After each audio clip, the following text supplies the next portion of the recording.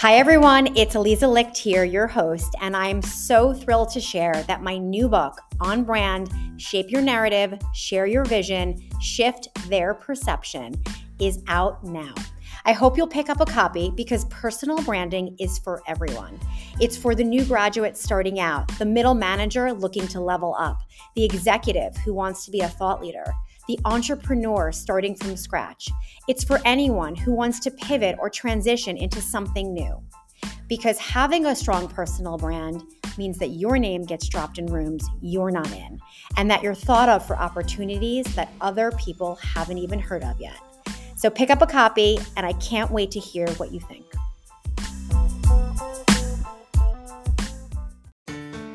Hi, this is Eliza Licht, and this is Leave Your Mark, the podcast, where I brew fresh career advice with some of my most inspiring and successful friends.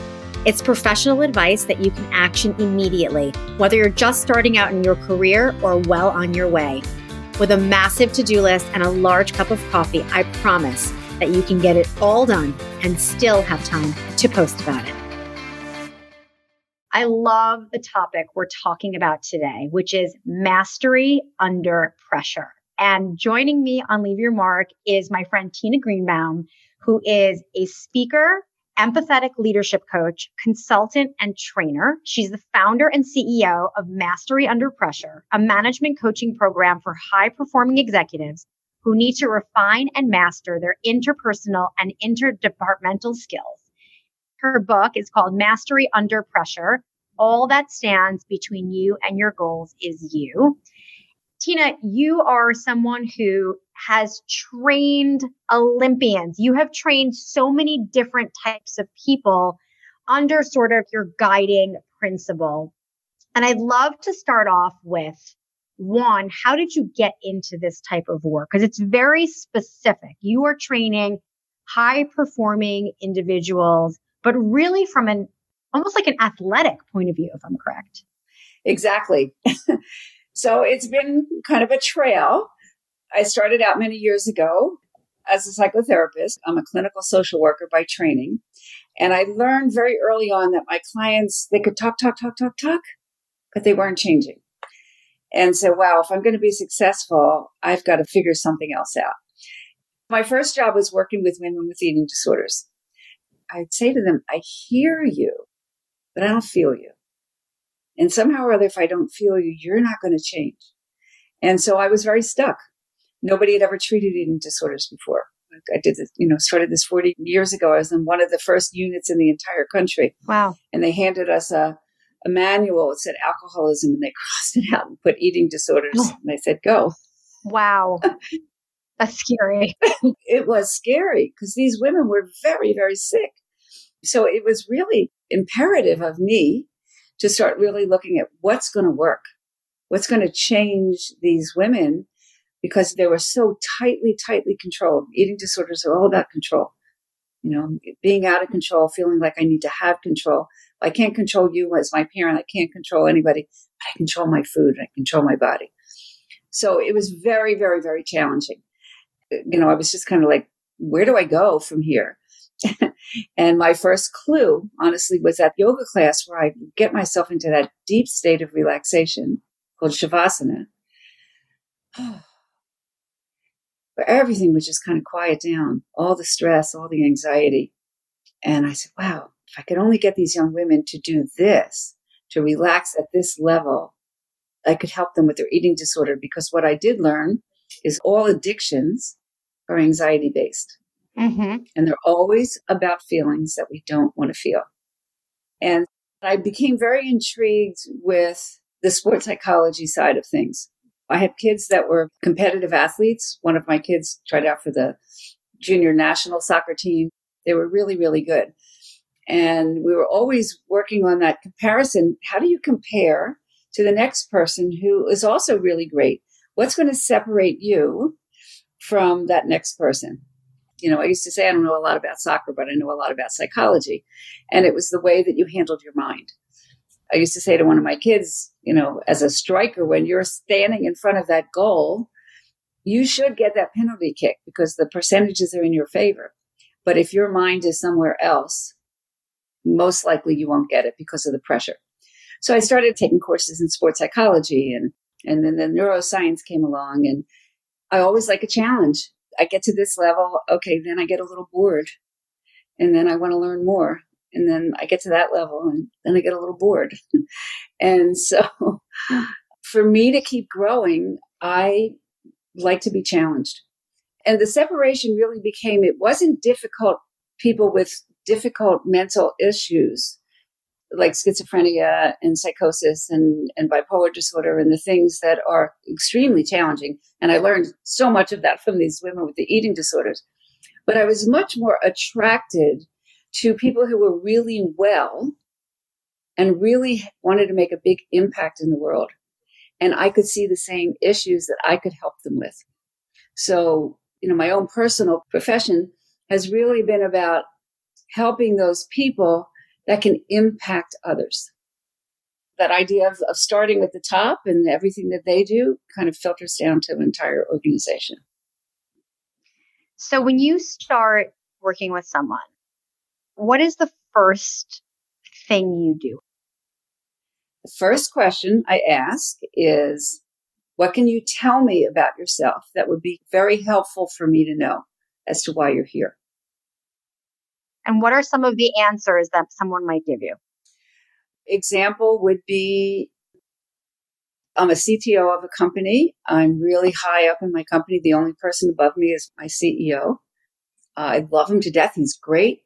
But when he gives me feedback, I just want to crumble inside. He doesn't know it because he would never know that I don't kind of show that. But what do I do with this? Right. That's a great example. So what does he do with that? Well, we start to track back. So I always like to start in the present. Okay. Therapy gets a really bad name because a lot of people tell me about this and tell me about this story and that story. I don't need this story. I'm actually most interested in the sensation of the story. So I'll give you an example. So he starts to tell me his parents are Greek immigrants. They had a very, very high expectations of education was everything. Perfectionism was everything. A's were everything. So, all right, now I already know, okay, what he's dealing with. That everywhere he takes himself, and he's a very high achieving, has gone through many, many evolutions of his career, and now he's up to the CTO. I already know that he's smart. I already know that he's a high achiever. And I already know that he's a perfectionist. Mm-hmm.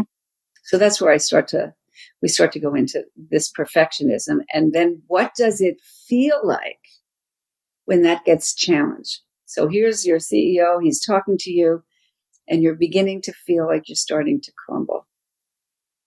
Right? So now we're aware of the body memory and the body sensation that goes along with that pattern. That makes sense. Yeah. Okay, so now we know that when you feel that caving feeling, it's not your boss that's really in front of you. It's really one of your parents. Oh, God. And that to him was like the greatest insight. He had never thought of it that way.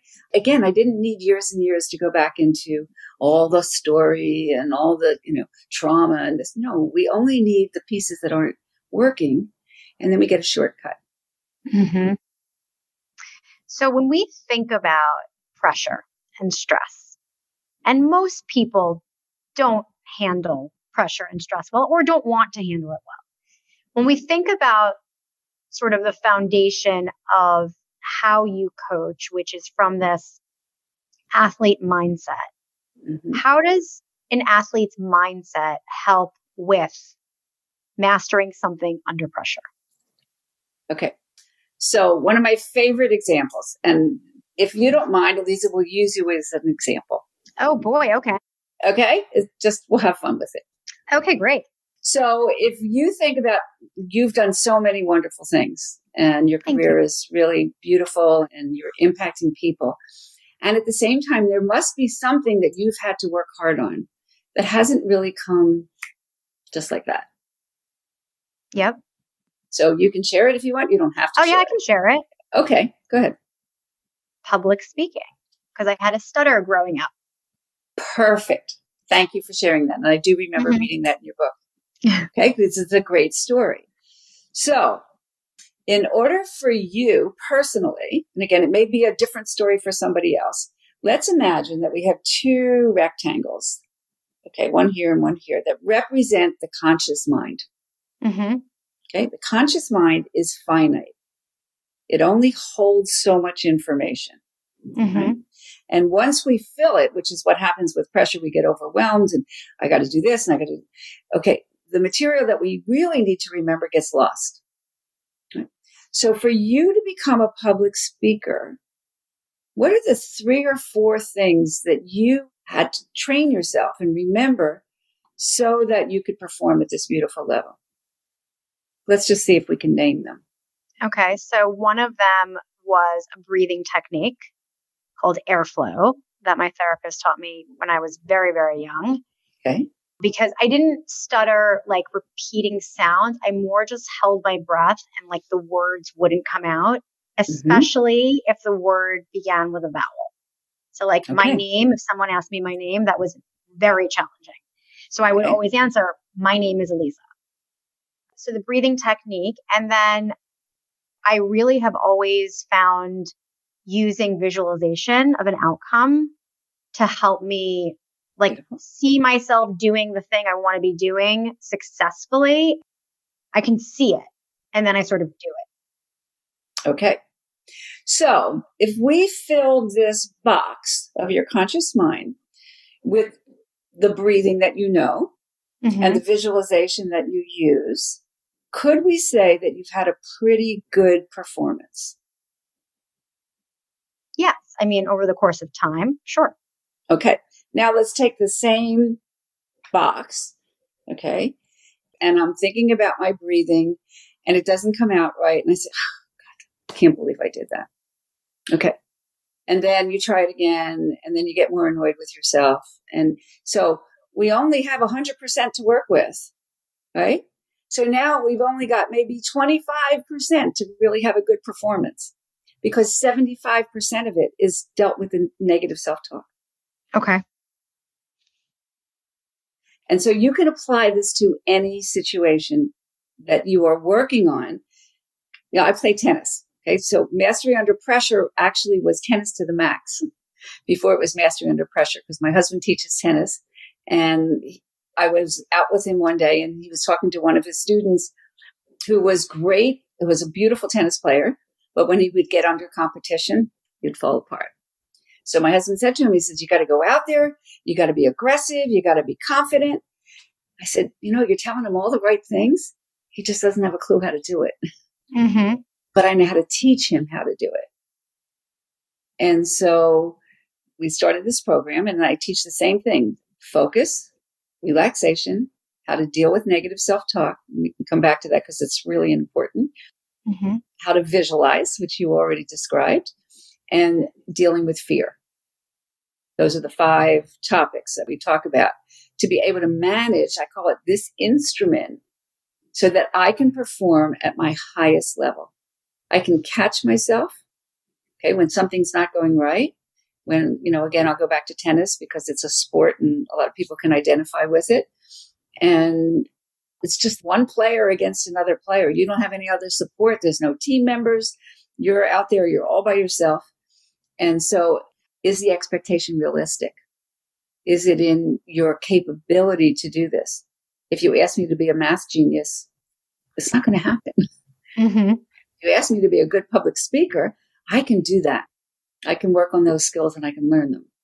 So again, here I am. I'm a tennis player and I, you know, hit the ball into the net and then I hit it into the net again and I hit it into the net. Okay. So now my emotions, filling up that box.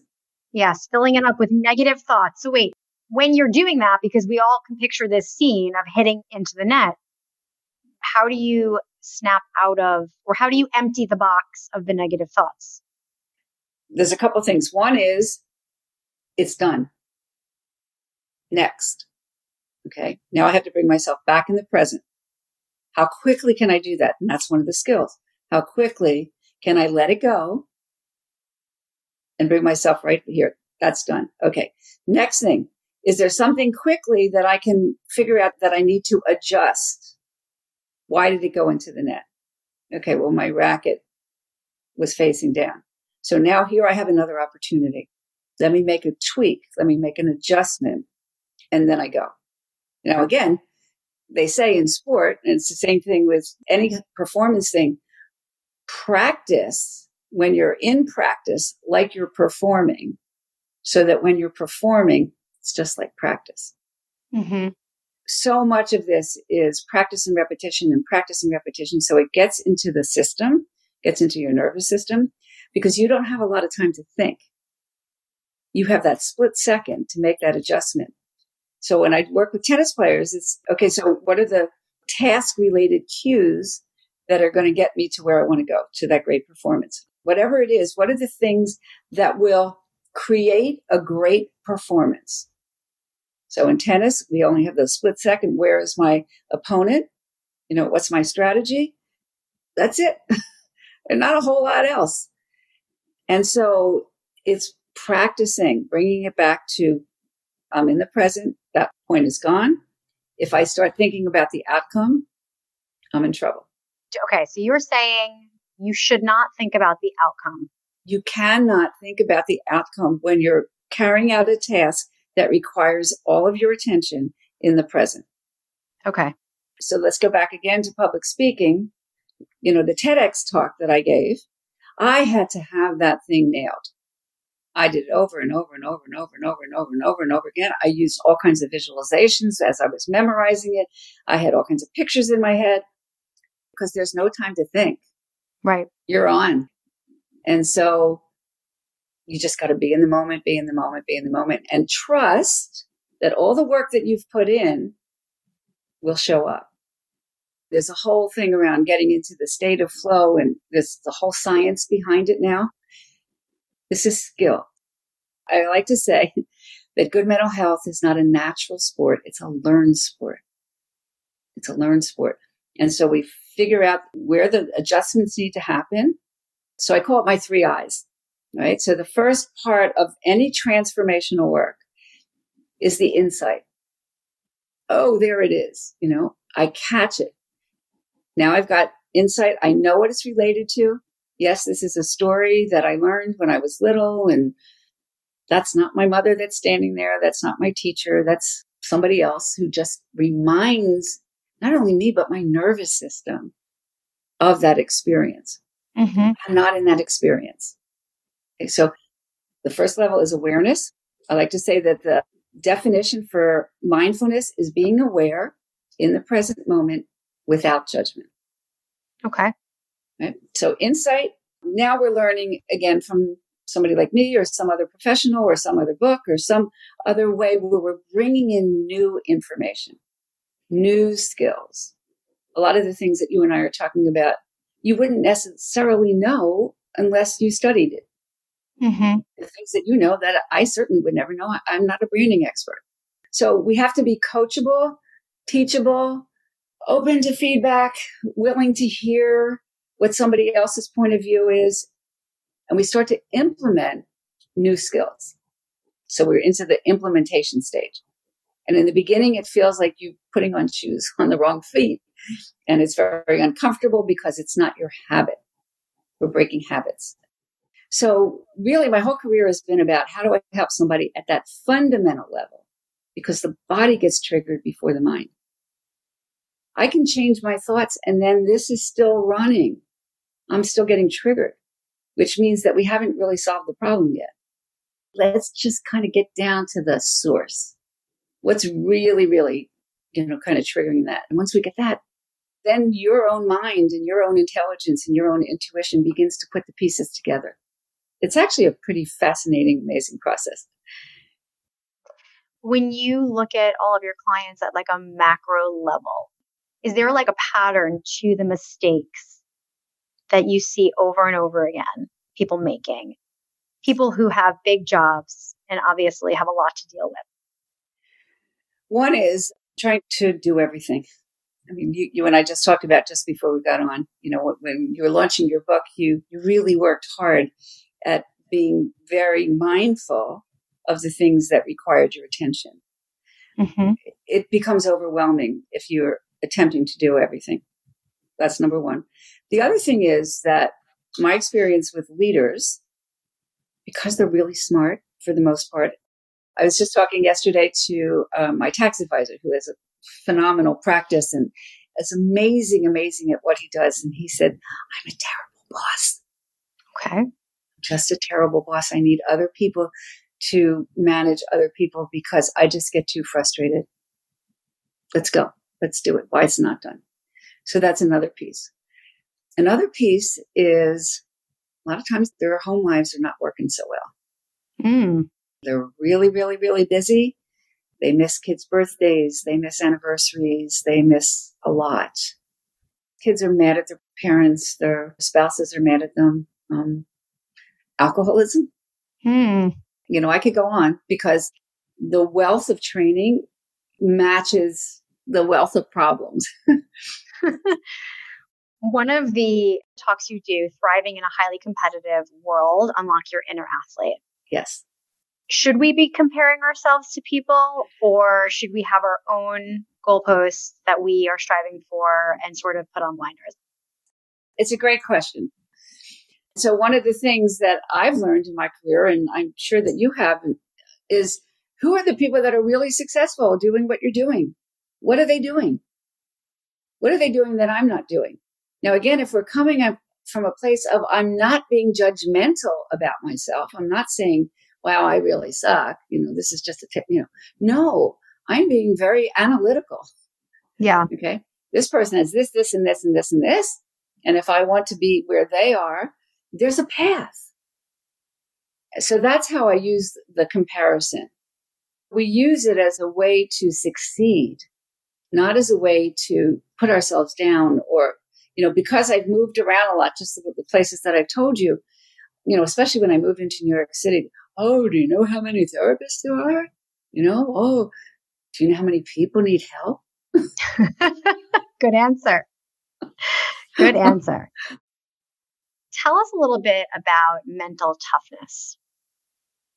All of these skills that we're talking about are the ingredients of mental toughness. And another way of talking about toughness is resiliency. Why are some people more able to get up after a tragedy or something and other people are not? That was always, again, my question. And I'm very resilient. Why am I so resilient? What do I do differently than the next person? What ingredients have I sort of inherited in a way?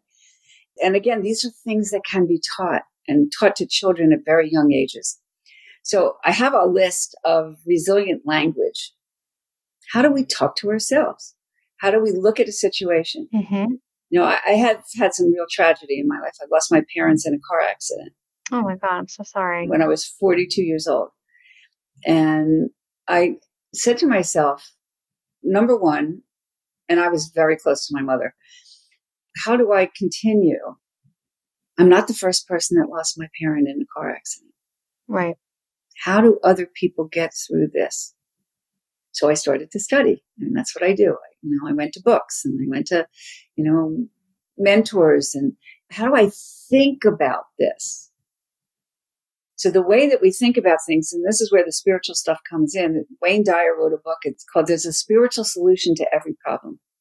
I don't remember anything else that the book says, but there's a spiritual solution to every problem, which means that it's bigger than me.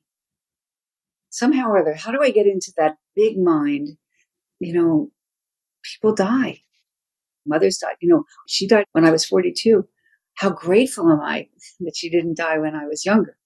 And so I started to, all kinds of things, about past, afterlife and this and things that could help me to make sense of my experience that I had just talked to her the day before. And then she's not here. Where is she? Where did she go? So in that way, I begin to start to open up a bigger place. And that's helped me just more than anything. And the other thing, in terms of being resilient, I knew, as bad as it was, and it was really bad, I was okay. Somehow or other, there was this kernel that I knew I would get through it. I will figure it out. I've had breast cancer. There's another one. I had metastatic breast cancer. Okay. What do people do that have had this and have healed? What is this healing response? How do you get into the healing response? And I go down that, kind of path. So it's this constant curiosity of how do successful people succeed? Mm-hmm. Well, let's talk about limiting beliefs. So limiting beliefs are stories. And I really want to emphasize this, that so much of what we carry around are stories of things that we have been told from our parents, from our culture, from media. People will say to me all the time, it's just who I am. No, it's not really just who you are.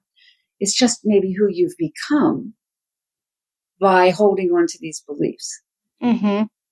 And so they can be changed, but they're not easy.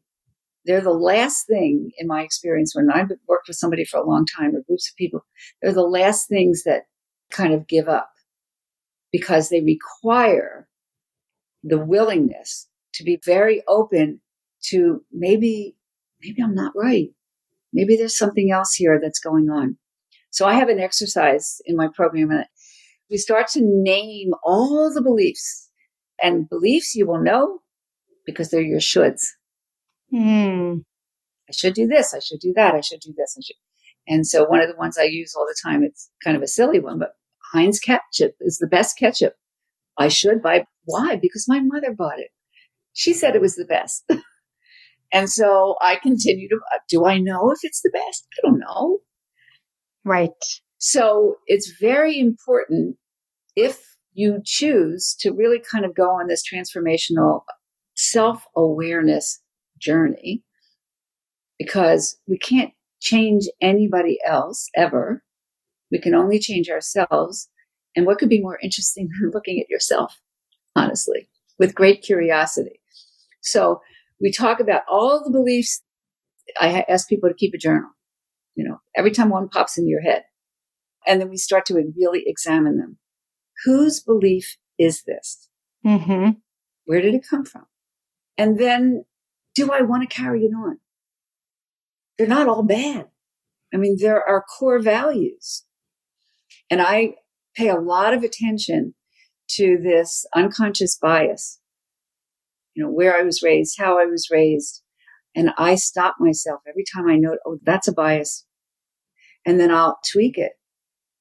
That's just a story. That's just something I've learned. So staying at that level of awareness and consciousness helps us become more open and more living really in our own truth. And this is where we come back to, I don't compare my truth to anybody else's. This is what works for me. Mm-hmm. And these are the values that I hold on to and that I abide by. And many of them are non-negotiable. When you think about the most successful leaders mm-hmm. What is a shared core value in their mindset? I think it's that they take care of their people more than anything. I mean, look at COVID. Mm-hmm. I was part of an organization, and I really treasure this person, the way he handled all of us. We used to meet monthly. We started meeting weekly. And he really, really helped us in, okay, how are we going to pivot? And we're all entrepreneurs. We're all in business. Scary time mm-hmm. for everybody. And he kind of carried this organization through for a good 2 to 3 years. Let's talk about managing distractions. Okay. What is the best way for leaders to manage distractions? I think the first thing is to recognize when you're distracted. Again, there's another statistic that if we start to go down that road on social media, whether you think it's going to check one thing, I think it averages out to about 25 minutes. Sounds about right. Right? Oh, so funny. So being very mindful, number one, of when you're really in focus, what are the times of day that you do best? When you wake up in the morning is the first thing that you pick up your phone. Another thing is Some people are night people. So it's really important for you to know who you are. And again, when you think best. So I'm really good in the morning, and the things that require my concentration, sometimes the things that are the hardest things for me to do, I do in the morning. Mm-hmm. Because come afternoon, my brain is done. I want to go see my grandbaby. Oh, that's so cute. I don't want to be sitting in front of the computer. Or like yesterday, I had a really busy morning and I had a lot of things that I put out a lot of energy. And then like around 3:00 in the afternoon, I'm having a conversation with somebody, and I cut it short because I had something really important at 4:00. I said, I need to cut this short because I'm just really low on energy. Wow. I think I lay down for a couple minutes, or I might go for a walk, or I might do something that's completely different. So when we're in laser focus, there are certain neurochemicals that are being generated, the dopamine, that really help us to focus. About 90 minutes, it kind of wanes, and it's time to get up and then go into a broad focus, like taking a walk. I live near the water, so I just love the open sky and kind of getting out there, or gardening, or taking a shower, or something where your mind is now in what we call broad focus. And this is the time when your brain does its work. It helps you kind of, oh yeah, I could do that. It connects the dots for us. So if we don't leave time for that kind of thinking, we're now moving towards burnout. Love that. That makes so much sense. Tina, oh my God, we could talk for hours. Okay, last question, always the same. How do you want to leave your mark? I'm very, very clear about this. I would like to be able to give the things that we're talking about away for free to, I'm thinking high school students, 15, 16, 17. If parents can start teaching this at a younger age, it's even better. But because of the way that I've kind of designed this and the way I think, we need a little bit of cognition to make some of the tweaks and observations that we're talking about. Man, if I could take this into Oakland, California, the Bronx, all over the country, and give these kids skills, because this is what we're talking about. I didn't make this stuff up. I just put it together in a package that I believe is very user-friendly, very grounded, very down to earth. And if I could get these kids to just stop for a second, and I'll show you this. This is what I had from my TEDx talk. This was a little mantra that I taught. Cut, reframe, respond. So here comes the trigger. I'm getting frustrated. I'm getting angry. I'm getting annoyed. I just stop. And it's that notice. I see it. Let me just stop for a second. Okay, now the reframe. What's going on? What's running through my mind and my body? Oh, I noticed that this guy just, looked at me funny, or my sneakers got dirty, or whatever it is. Okay, I noticed that. Okay, now how do I want to respond? I get to choose. See, being in control of your life, people think that it means controlling other people. It really means controlling yourself and being at choice. I get to choose how I respond. Yeah. If I could teach this over and over and over and have people do this, whether you're the CEO, the president of the country, whoever you are, we're human beings. And we get stressed, and we get pulled, and we get agitated. How do we manage this nervous system? So the other part of this, Elise, is that if you imagine that this is your nervous system's capacity for stress, as soon as my nervous system hits its capacity, I go into the stress response. And most importantly, for leaders, for anybody, the first thing that goes is your mind. You can't think clearly. Yeah. You can't make good decisions. You can't respond to people with empathy and attention and authenticity. And so, I may be single-minded, but I do believe that this is the key to world peace. That would be a great thing. Tina, this was so interesting. And I think every single person really can benefit, certainly from your book, if not your courses. Thank you so much for coming on Leave Your Mark. Oh, thank you. And thank you for your great questions, because it was just a great conversation. Thank you. And shout out to Randy Joy Epstein for introducing us. That's right. Thanks so much for listening to this episode of Leave Your Mark. If you want more career advice or tips on personal branding, make sure to pick up a copy of my new book, On Brand, Shape Your Narrative, Share Your Vision, Shift Their Perception. Want to land your dream job or kill it in your career? Don't forget about my first book, Leave Your Mark. If you want me to speak at your company or at an offsite, or if you need consulting services, please go to alizalicht.com. I would love to connect with you there and on social media. And just remember this, if change doesn't hurt a little, it's not change. Keep on rocking.